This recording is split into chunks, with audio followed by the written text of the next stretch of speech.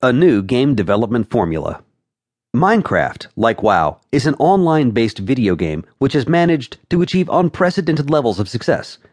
Both games gained impressive followings, were recognized with countless industry awards, and, by many accounts, earned the status of pop culture phenomena. However, Minecraft's success, by itself, is not what makes it remarkable. Minecraft is truly exceptional because it achieved success despite breaking just about every industry norm and unwritten rule along the way. Minecraft was created by an as-of-then unknown independent game developer working alone in Sweden. World of Warcraft, on the other hand, was a high-profile project crafted by countless teams of developers at one of the most respected game development companies in the world. WoW was advertised extensively and released with a great deal of fanfare in 2004. The team behind Minecraft claims that no money was spent on advertising, and the only way anyone knew that the game had been released in 2009 was through grassroots initiatives and word-of-mouth marketing.